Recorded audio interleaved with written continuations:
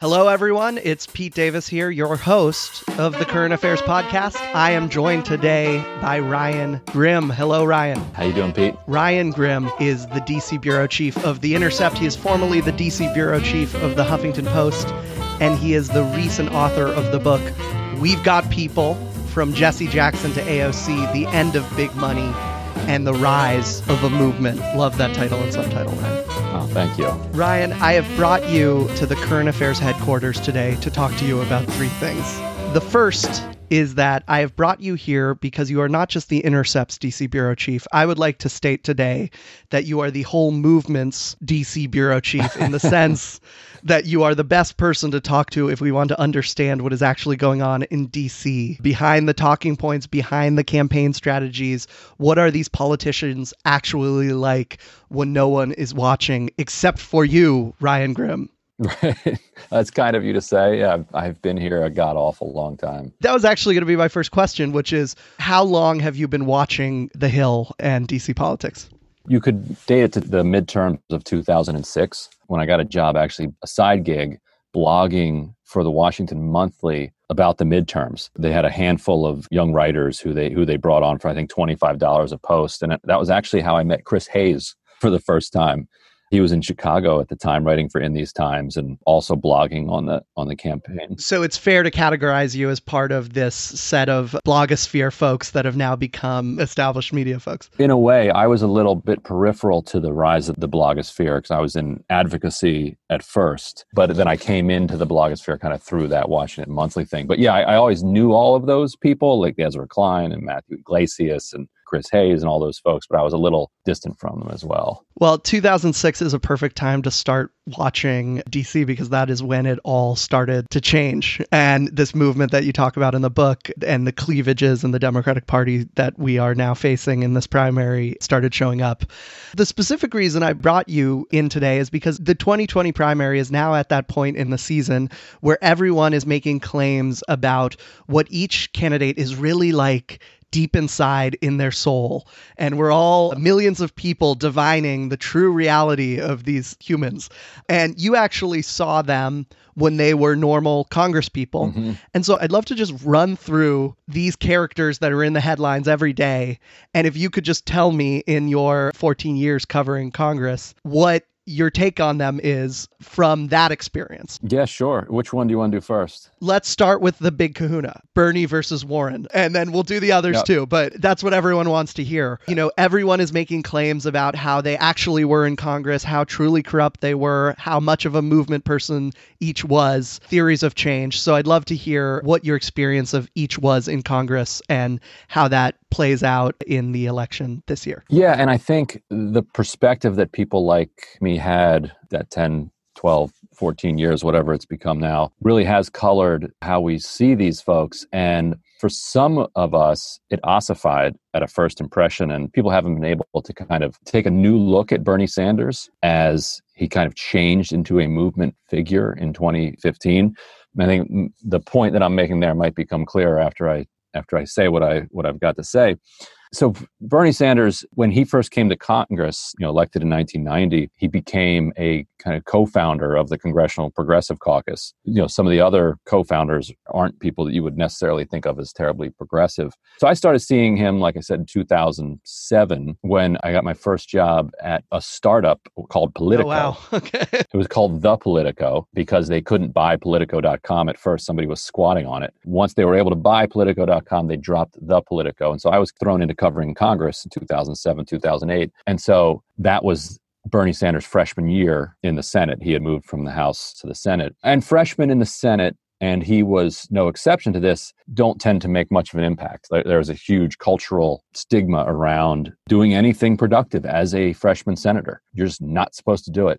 Bernie Sanders' reputation at the time was as somebody who was kind of a truth teller, a gadfly, an iconoclast, somebody who was happy to go his own way, that represented kind of the old left and was kind of a marker. He and Dennis Kucinich kind of would be lumped together a lot. Yeah, so I was going to ask, were there any other figures at the time that were kind of like him? How much of a true original was he in Congress? Kucinich would probably be the best analogy, but they didn't work together a ton because in Bernie's defense, from the 80s through recently, say 2009, there wasn't much room to get anything progressive done other than, the Ted Kennedy style of finding some deal with Republicans where you're going to make something not as bad as it used to be. You weren't going to get single payer done. You weren't going to get free college. These things weren't even remotely talked about.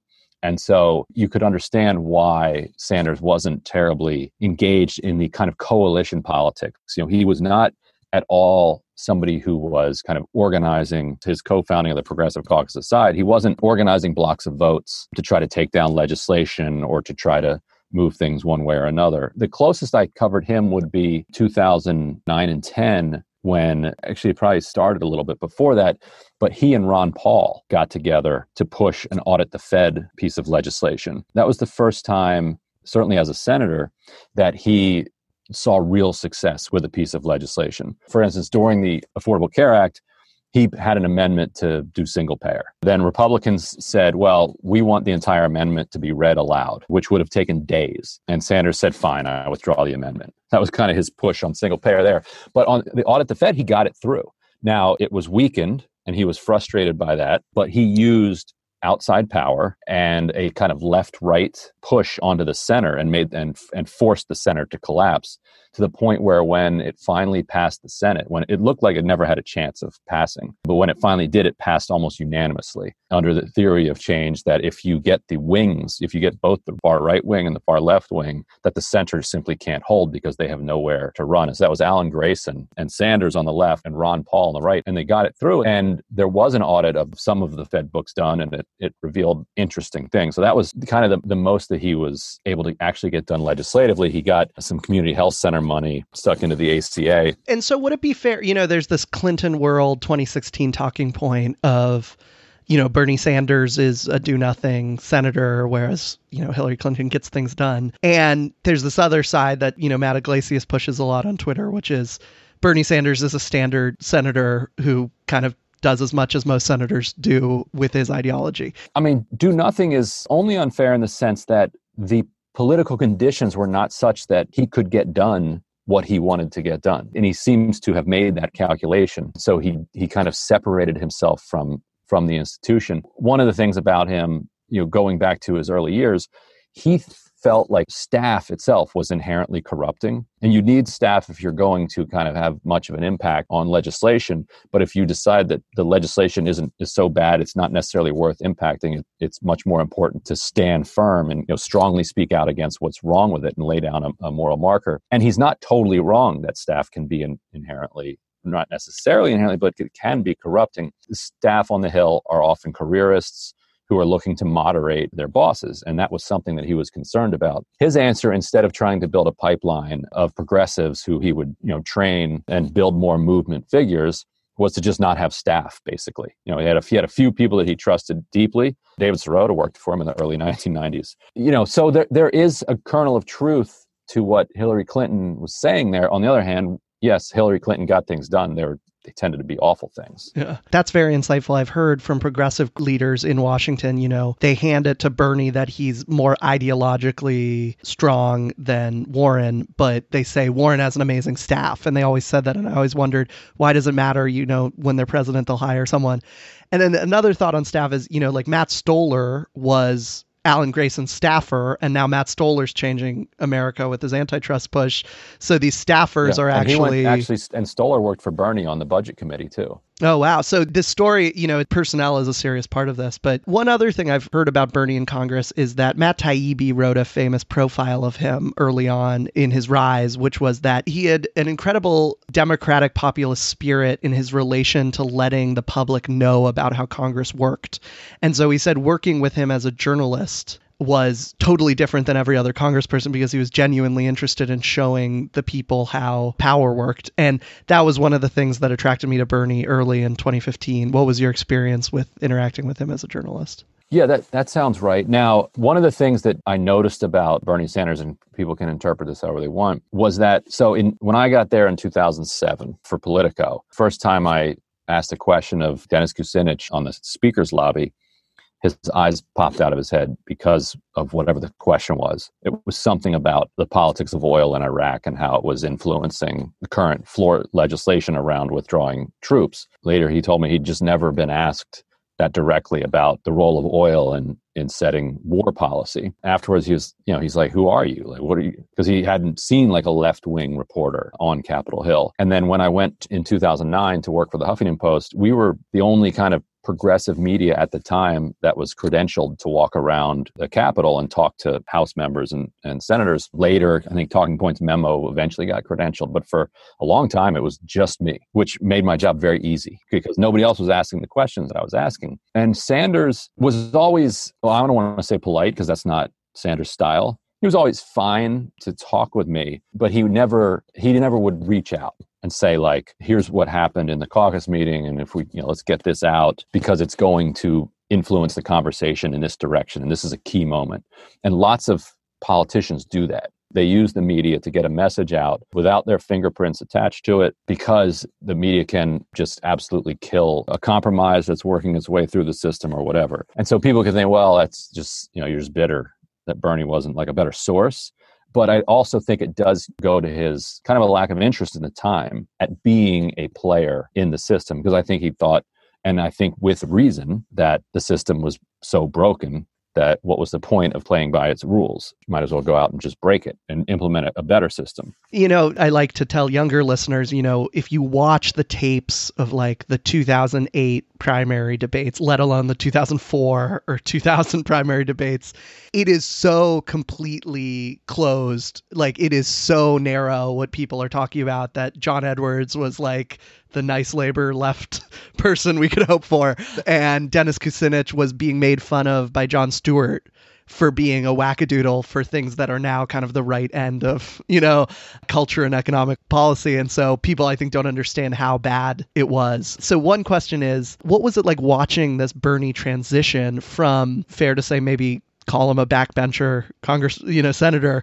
to giving his press conference like on the grass in a rumpled suit with like 7 reporters to announce he's running for president, to being kind of the most effective intervention and activism in the last 10 years. So what is this transformation you witnessed? That's what I was talking about earlier, that I think it was hard for a lot of people who came up watching Bernie Sanders be one thing, recognize that he was becoming a new thing, recognize the change, the revolution really that he was bringing about in politics. People who were inside Washington never believed that he was going to win. And there was no point during the entire campaign where people thought, oh, well, he's surging in such a fashion now that he might actually catch her. That's not entirely fair. Let's say coming out of Iowa with a tie and he wins New Hampshire, there may have been a few people who were like, wow, if he can win Nevada, hold his own in South Carolina, this is anybody's ball game. But even people who felt that would think, if he can win Nevada and hold his own in South Carolina, Hillary's going to lose and there'll be some dark horse that comes in. The way that in 68, was it Muskie kind of knocks out LBJ, and then Robert Kennedy jumps in and is like, oh, LBJ's beatable, I'm in. So they were kind of expecting a repeat like that if the left could take out Hillary Clinton, that didn't mean that the left was going to actually get to walk away with the crown. Somebody else would swoop in and take it. And so there was this cognitive dissonance between the movement that was being built up and the way that reporters were thinking about it, because since they didn't see it as winning, if you're not winning to them, nothing matters. It doesn't matter that you've got tens of millions of supporters and you're blowing out these rallies. And that analysis, I think, was shared by a lot of people in, for lack of a better word, the professional left, who had worked really closely, like with Elizabeth Warren throughout that decade, and had, drafted her to run. And then when she decides not to run, Bernie Sanders runs, and people just never kind of recognized the potential for what Sanders was creating. And if they did, by the time they did, the race was almost over. I was one of the people who did come around and said, oh, wow, like what Sanders is doing here is opening up new possibilities for the left. And you kind of have to put Sanders' peculiarities aside and actually focus on his movement, and also recognize that it's his peculiarities that are also the things that people love. Like the crankiness, the fact that he, has been saying the same things for 30 years, the stubbornness, the things that were kind of hurting him and his ability to get some other things done were actually the things that people loved. And maybe you can't have one without the other. For some other people in that sector, they just still see Bernie as the cranky gadfly that he was known as back in the 1990s or the 2000s. Final question on Bernie before we move to Warren and then to their relationship with each other and how to think about them together. It seems like the great secret to Bernie Sanders is that there's this awful, I like this metaphor of like there was like radiation that happened on American politics between the 1980s and the 2000s. And the only people left that are not kind of automatons, were the people that somehow avoided it by some strange quirk of their biography. And so my theory of Bernie's, it's just he was frozen in amber by not wanting to, did not have an interest in kind of craven ambition. And so he just avoided the radiation. And he's actually like a pretty normal 1960s new left, yes, new dealer. But it appears like this strange alien. He's actually become weirder and weirder by everyone else getting more and more radiated. If you were in the 80s, there would have been more and more Bernies. If you were in the 90s, a little less. By the 2000s, a little less. And then by 2016, he's the only one left.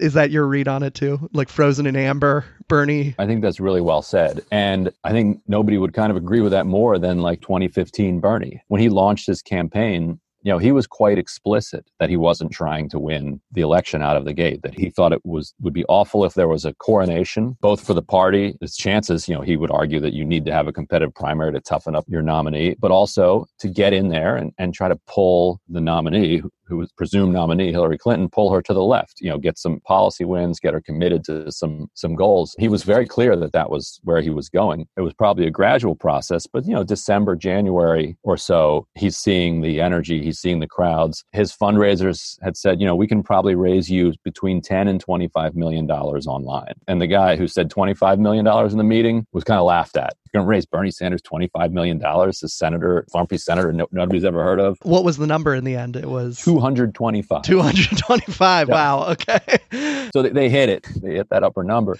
So December, January, he starts to believe that he really can win. And he could have. There are scenarios where he could have. It wasn't crazy to believe that. But it wasn't until then that he really started to believe that he could pull it off. Now, let's move to the other great figure of the intranacine debate right now. Elizabeth Warren, when did she first appear on the, I knew that academics loved her even like back in 2006 because of the two-income trap. But when did she start appearing on like Washington's radar? So she came down as the bailout watchdog. I guess it would have been early 2009. In the bailout, there was this stipulation that there would be a commission or a committee that would have some ability to file reports over how Wall Street was spending the money and how the Treasury Department was handling the disbursements of all this bailout money. They tried to not even create the commission. They thought that everybody would just move on until the IG put out a report and leaked it to the Washington Post saying, hey, they haven't appointed anybody to this. So Harry Reid called Elizabeth Warren and asked her to do it. She had been involved in bankruptcy fights, battling Hillary Clinton and Joe Biden several years earlier. Reid remembered her from that. Reid had read one of her books and liked it. So she first really comes on the scene through a couple of viral videos where she was interrogating Tim Geithner. He clearly doesn't want to be there, explaining what he's doing with the bailout money and why he's not doing anything about bank bonuses, why he's not doing anything about foreclosures, why he's not helping homeowners, and why he's only worried about frothing the runway for the banks. And she's just absolutely slicing him to pieces. And people at the time absolutely loved it. And around that same time, she pushed Barney Frank to include the Consumer Financial Protection Bureau as part of the Wall Street reform that they were pushing through. Her argument was, don't wait to do this. Don't do it separately. Make this the thing that's the lead of Wall Street reform because it's something that people can understand. You need something to rally around. And in a way that the public option was that for Obamacare, something that people can understand. This ended up becoming that for Wall Street reform and really did kind of drag it across the finish line. And so to the point earlier that I was making, Warren was very good about exploiting the press. She very quickly got to know who the Huffington Post reporters are. She would try to figure out, okay, what's the White House reading? What is Senate leadership reading? What is House leadership reading? She'd figure, okay, these are the reporters whose stories get circulated among them. All right, I need to meet these people. and I need to cultivate them so that I can feed them information. She was very adept at using people like me and others on the blogosphere and in the mainstream press to say, like, okay, in this meeting, Chris Dodd suggested that instead of, I'm just sort of making one up here, but Chris Dodd suggested that the CFPB be run by a 5-person commission rather than by a single director. And the 5-person commission was something that Wall Street very much wanted. Yeah, because they could get a Republican, or appoint 3 commissioners, sneak them through. 5 lame commissioners. It's very easy agency to overtake. But if you have one director that can call all the shots, it can be a much tougher agency. So that was a big thing, sole director. And so as there would be kind of moves made against that, she'd leak that. And then the phones would blow up. She was working closely with organized labor. And so she was exploiting outside energy. The difference was that she hadn't really built the outside energy. She was, what Bernie's talking about now is building a movement and then bringing that movement to bear on Washington. What she was doing, she knew where the anger was out in the public, and she knew how to tap into that. And she would use that to force Democratic leaders back into line when they were trying to get out of line. So she always has had this kind of inside-outside view of how you get legislation done. One question I would have for her is, what does she know about building that outside pressure? And actually, it's almost a case that'll prove itself. Like, if she can build a grassroots movement that can win the nomination and win the White House, she'll show that she can do that. And I think she's serious when she says that she wants to keep that alive, because that's the big fear. Because everybody thinks that the same thing that Obama did is going to happen again. I don't think she would do that, because I've seen her use outside pressure to her benefit. She very much understands the value of that to her internal fights. When she enters the Senate in 2012, what do the powers that be in the party think of her? Do they think, she's kind of just filling the Ted Kennedy shoes of being kind of, there always will be a heartfelt progressive in the Senate? Or are they like, she's a problem, she's giving us headaches? What is their relationship with her? There was a little both. And it's interesting because, Chuck Schumer is kind of a partisan first and then a corporate hack second. And so he, after failing to recruit anybody else, Chuck Schumer recruited her to run for Senate in Massachusetts. And then Harry Reid was like her biggest champion. But then Schumer, as soon as she gets to the Senate, does everything he can to make sure that she doesn't have any power. The first big fight when she came to the Senate was whether she would be on the banking committee. That was her key demand, that she wanted a seat on the banking committee for obvious reasons. And Schumer fought her on that. And Harry Reid gave it to her. And we ended up breaking that story. It was another case of Reid understanding what the left wanted and saying, you know what, we'll do this. He later put her in leadership, and Schumer fought him on that too. And Schumer's demand when Reid brought her into leadership was that, if you're going to bring her in, you also have to put Mark Warner on leadership. Okay. And Schumer's just totally mask off about this privately. He doesn't even give reasons. He'll just says, I'm doing my bidding for my Wall Street constituents. He doesn't have to say that. His nickname's Wall Street Chuck. Yeah. So it goes without saying. I'd love just 1 minute side story on this incredibly strange figure of Harry Reid. I have to hand it to him. I know he's a power player, but he does not resemble others. He's from this town where they suppose more brothels than churches. Yes. He's a boxer. He correctly identified Barack Obama as the future of the party, and then now identified Warren as a meteor in the party. What should be our read on Harry Reid? There is no way to read him. He's just a unique figure, and also probably a little bit corrupt. He left the Senate with more than $20 million in wealth. Oh, old school corrupt, not just doing the bidding corrupt. Right. No. Not. I think there are a few cases for maybe some casino interests and some others, but in general, no. I'm talking about real estate deals that overnight make you a bunch of money, like that old school stuff. But he was, just kind of a Western populist Democrat, New Deal style, who hated rich people, hated them. And it drove his politics in a very helpful way. How did he ascend to the Senate majority and not necessarily support, these are all these contradictions? How do you get that power if he hated rich people? And if he hated rich people, why wasn't he more like Bernie in the Senate? What was the... I've always kind of wanted to write a book about him because he's such a mystery. How do you square these multiple weird different things about him? It's completely bizarre, with a deft understanding of power and the uses of carrots and sticks, happy to use sticks. And so I think that helps explain how you can hate rich people and still raise money from them, because they know that you can screw them over if you don't ante up. So let's get to 2020 now. Thank you for indulging my Harry Reid mystery. It's like Corey Robin just wrote this book on Clarence Thomas, great mystery. Harry Reid seems like due in for that too. We look forward to that for your next book. Something else. So Warren decides to run, and we have all these mixed messages. So we have the Iglesiases of the world telling us they're basically friends. Bernie encouraged Warren to run. They support each other in the Senate. We have other people saying, why would they both be running if they didn't oppose each other, if they weren't happy with throwing support behind each other? People are very mad about Warren not endorsing Bernie in the 2016 election. People on Warren's team are mad that, we have a perfectly fine person. Why don't you endorse her? And without the kind of baggage of 2016. What's the true thing going on here with both of them running? My understanding is that a lot of people around Warren at the time was that they legitimately didn't think that Sanders was going to run. She launched in December of 2018, right? It was clear she was running by early fall of 2018. And I think the calculation was, well, Sanders did extremely well in 2016. He moved the party.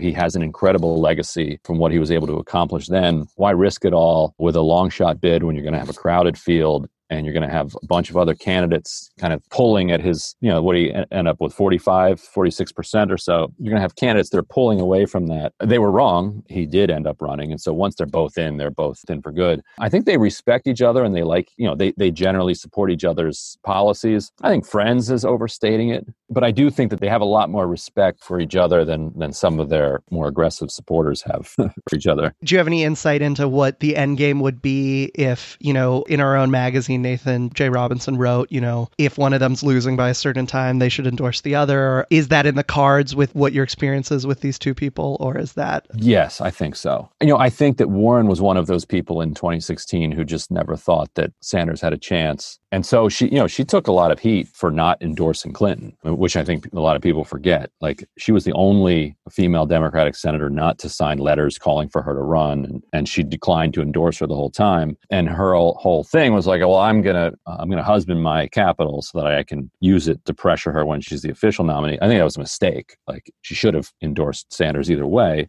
There's not much downside anyway. And then when she did ultimately endorse Clinton, it would have had more weight if she'd already endorsed Sanders in the primary. But in any event, I think yes. I think that like this time around, they will be conscious of that. And if one of them, when Warren was down in the single digits early on, I thought that there was a decent chance that by the summer or late fall, she would drop out and endorse Sanders, give him a boost heading into Iowa. Clearly, though, that her trajectory changed over the summer. She's now in the last several polls outpacing Biden by a handful of points, and Bernie's still plateaued at between 14 and 20 or so, depending on the poll you're looking at. But I think that yes, I think before the primary is over, whichever one of them drops out would endorse the other, rather than what often happens is that somebody drops out and just says, I'll support whoever wins the nomination, but I don't want to intervene. Any final thoughts before I move on to some other figures that you could grant insight on Bernie versus Warren? I would say that the people who think that there are significant differences between Sanders and Warren aren't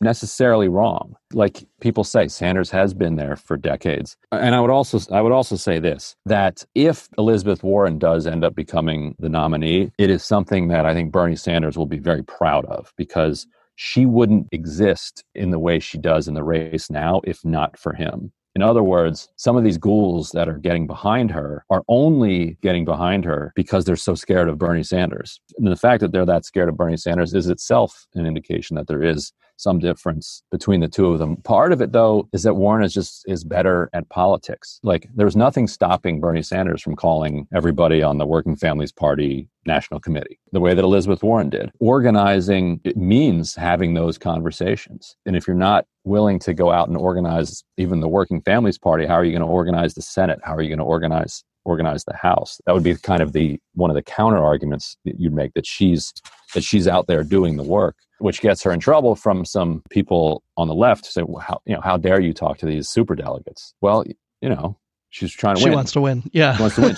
Now, if you have some evidence that she's offering them something, like offering to sell out to them on something, and I think the criticism on Medicare for All is accurate. Like, I think that Bernie Sanders is more committed to Medicare for All. That is one of my great mysteries, which is, I think hardcore Bernie folks will say she's just wants to ride on the pride of Medicare for All without actually supporting it. But what is stopping her from supporting it when she's willing to support all these other policies? What's your theory of why she's being so waffly? And when she's branding herself so rigorous in the details on this one issue, she can't. And she's taken hard stances, wealth tax isn't that easy to take. And some of the others, why is she not willing to do it on that issue? If I had to guess, and I haven't talked to her about this, it's that she doesn't think that Medicare for All has the votes to get through in the House and the Senate, and that what a Democratic president like her or Sanders will actually be able to get done will be a very strong public option. Like Medicare for All, who wants it? Like, who is that, Beto or Buttigieg, Joe Biden, Buttigieg, whatever. Like something that would have been the leftmost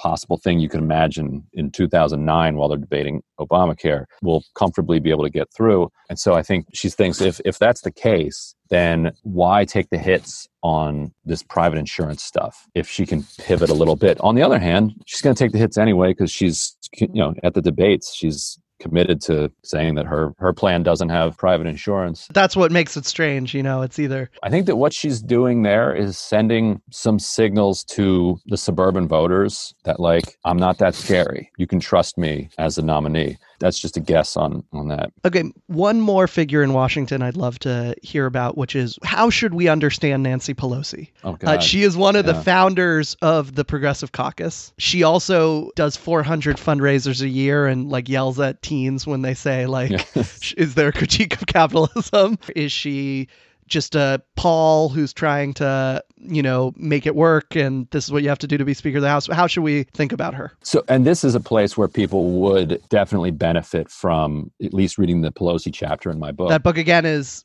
We've got people available at bookstores near you. Because she is such a fascinating figure, I went deep into her background. She was raised by, basically, mob connected is a bit rough, but her dad was a mayor of Baltimore and a congressman from Baltimore, and all Democratic mayors of Philadelphia, Boston, New York, etc. had to work with the mob back then. But she learned machine-style politics at her father's knee. And then she winds up out in California. She becomes super wealthy, married to a very wealthy guy. And so she's in these circles in the 80s when she starts getting involved in Democratic politics out there. And I'm blanking on her mentor's name at the moment, but the congressman from the local area who kind of pioneered big fundraising in a way for House Democrats. Oh, is this Tony Coelho? What's his name?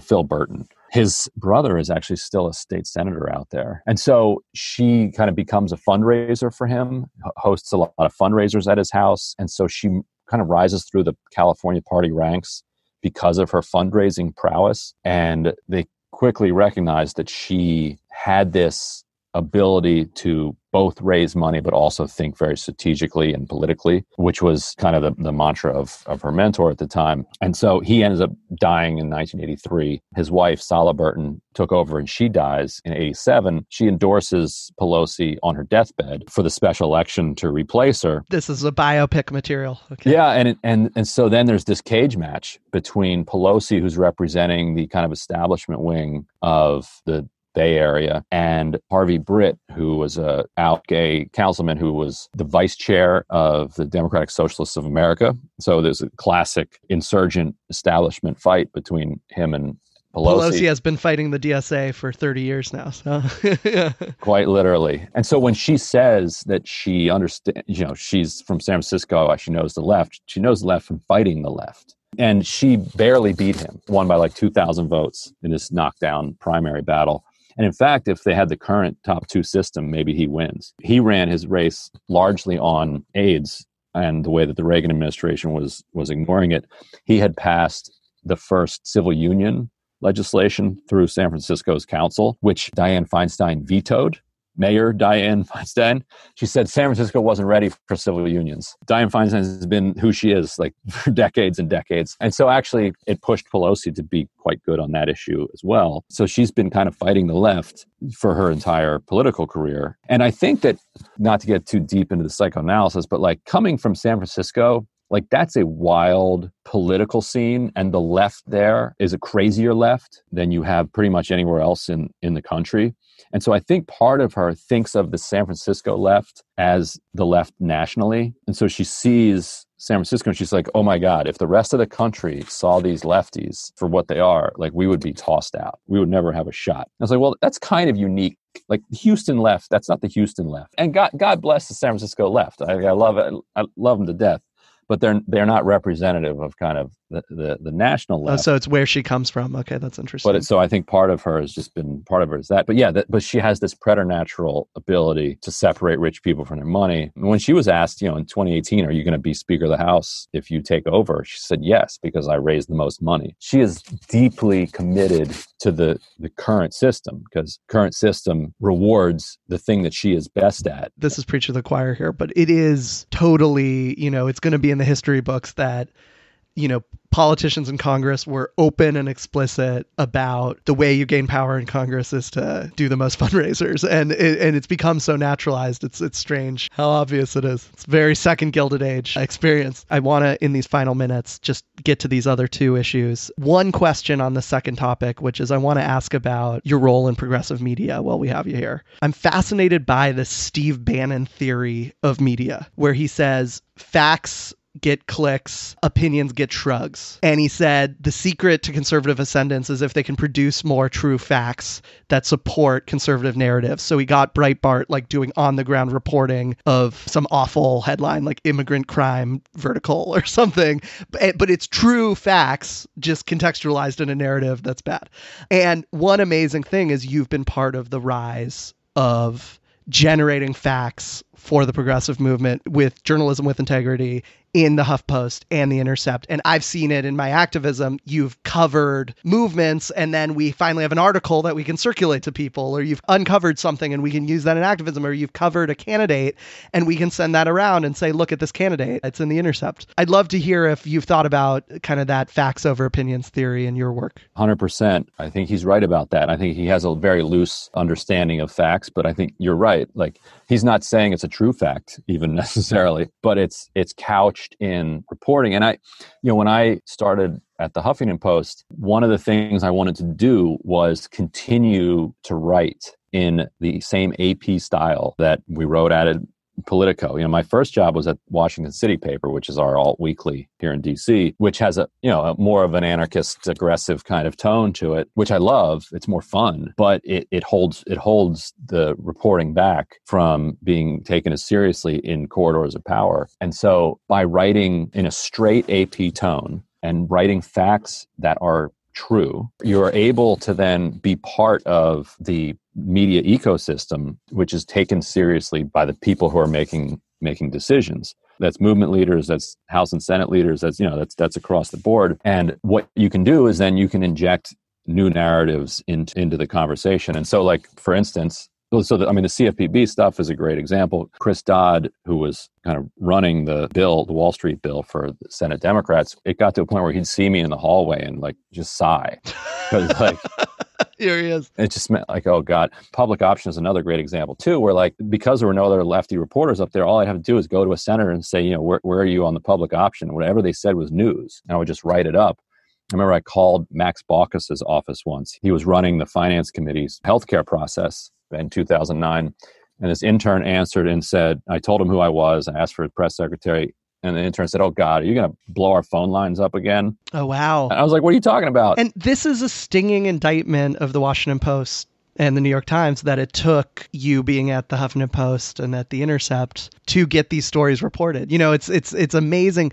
I watched these presidential press conferences and they're asking him the same 9 questions about Ukraine. And I go, I want Trump on the record. Does he support a $15 minimum wage? That would be my one question. What do you think the minimum wage should be for your voters? That would make him squirm. But no reporter ever asked that, or no reporter ever says, what are you doing with this corrupt Pentagon thing? It's amazing amazing how you can have so many reporters and it's all homogenous. And now there's a lot more of it, which is a good thing. But I do think Bannon's right. Like the drift to takes, the drift to hot takes isn't terribly helpful to the left. I think it's good to debate theory and, to work out ideas, but it's much more effective for the left to be breaking news and putting out new information into the world that supports left narratives. Final question. Jesse Jackson is in the subtitle of your book, and I think he's kind of forgotten until your book came out in the young millennial left as a figure in our story. And I just love if you could give us a minute or two on why you put him as a benchmark. Well, for one of the only white elected officials in the country at the time to endorse him was the mayor of Burlington, Bernie Sanders. And so there is this through line. It's not even a through line, it's him. But there were so many interesting parallels. He was a kind of reaction to the move the party took towards Wall Street, where he said, no, this is something needs to be done about this. And so he runs in 1984, very similar to Sanders. He runs as a symbolic candidate. He's basically running as a protest candidate. Came in extremely late in the race, but then he really caught fire. The 84 race is described by a lot of people around him as just a magical one. And because he came in so late, he never had an actual shot at the nomination. The fix was in for Mondale, like out of the gate. All the unions were for him. It was over. But what he decided, he's like, I'm going to run again in 88 and I'm going to do it seriously. I liked the Sanders parallels there too, that Sanders kind of ran a symbolic run in 16 and then did it much more seriously in 2020. And people have forgotten how close he came to winning the nomination in 1988. And he did it with what he called the Rainbow Coalition, which, if you think like, oh, Jesse Jackson, he's Martin Luther King's right-hand man, maybe he just kind of ran as the civil rights candidate. Like, not at all. Like, obviously he ran supportive of civil rights, but it was much more of a poor people's campaign that he was pulling together gay rights, women's rights, civil rights, workers' rights. And there was a farm crisis underway at the time. And so he got a stunning amount of support from farmers around the country. And so it's what the left has been trying to put together for so long, a multiracial, working class, rural, urban coalition. And his argument was, the votes are there. They're just not voting. Some of them are registered and not voting. Some of them just aren't registered. We need to give them something to fight for. And if the party had gone that direction, maybe they still lose a few of those elections, but the potential to reshape the coalition was there to build that multiracial working class coalition. And nobody tried to do it again until Bernie Sanders. In many ways, that's what we're all trying to get back to and get over the finish line this time. Ryan Grim, thank you for coming to the Current Affairs World headquarters. Listeners can read you in The Intercept and they can pick up your book, We've Got People. It was great to be here. Thanks so much.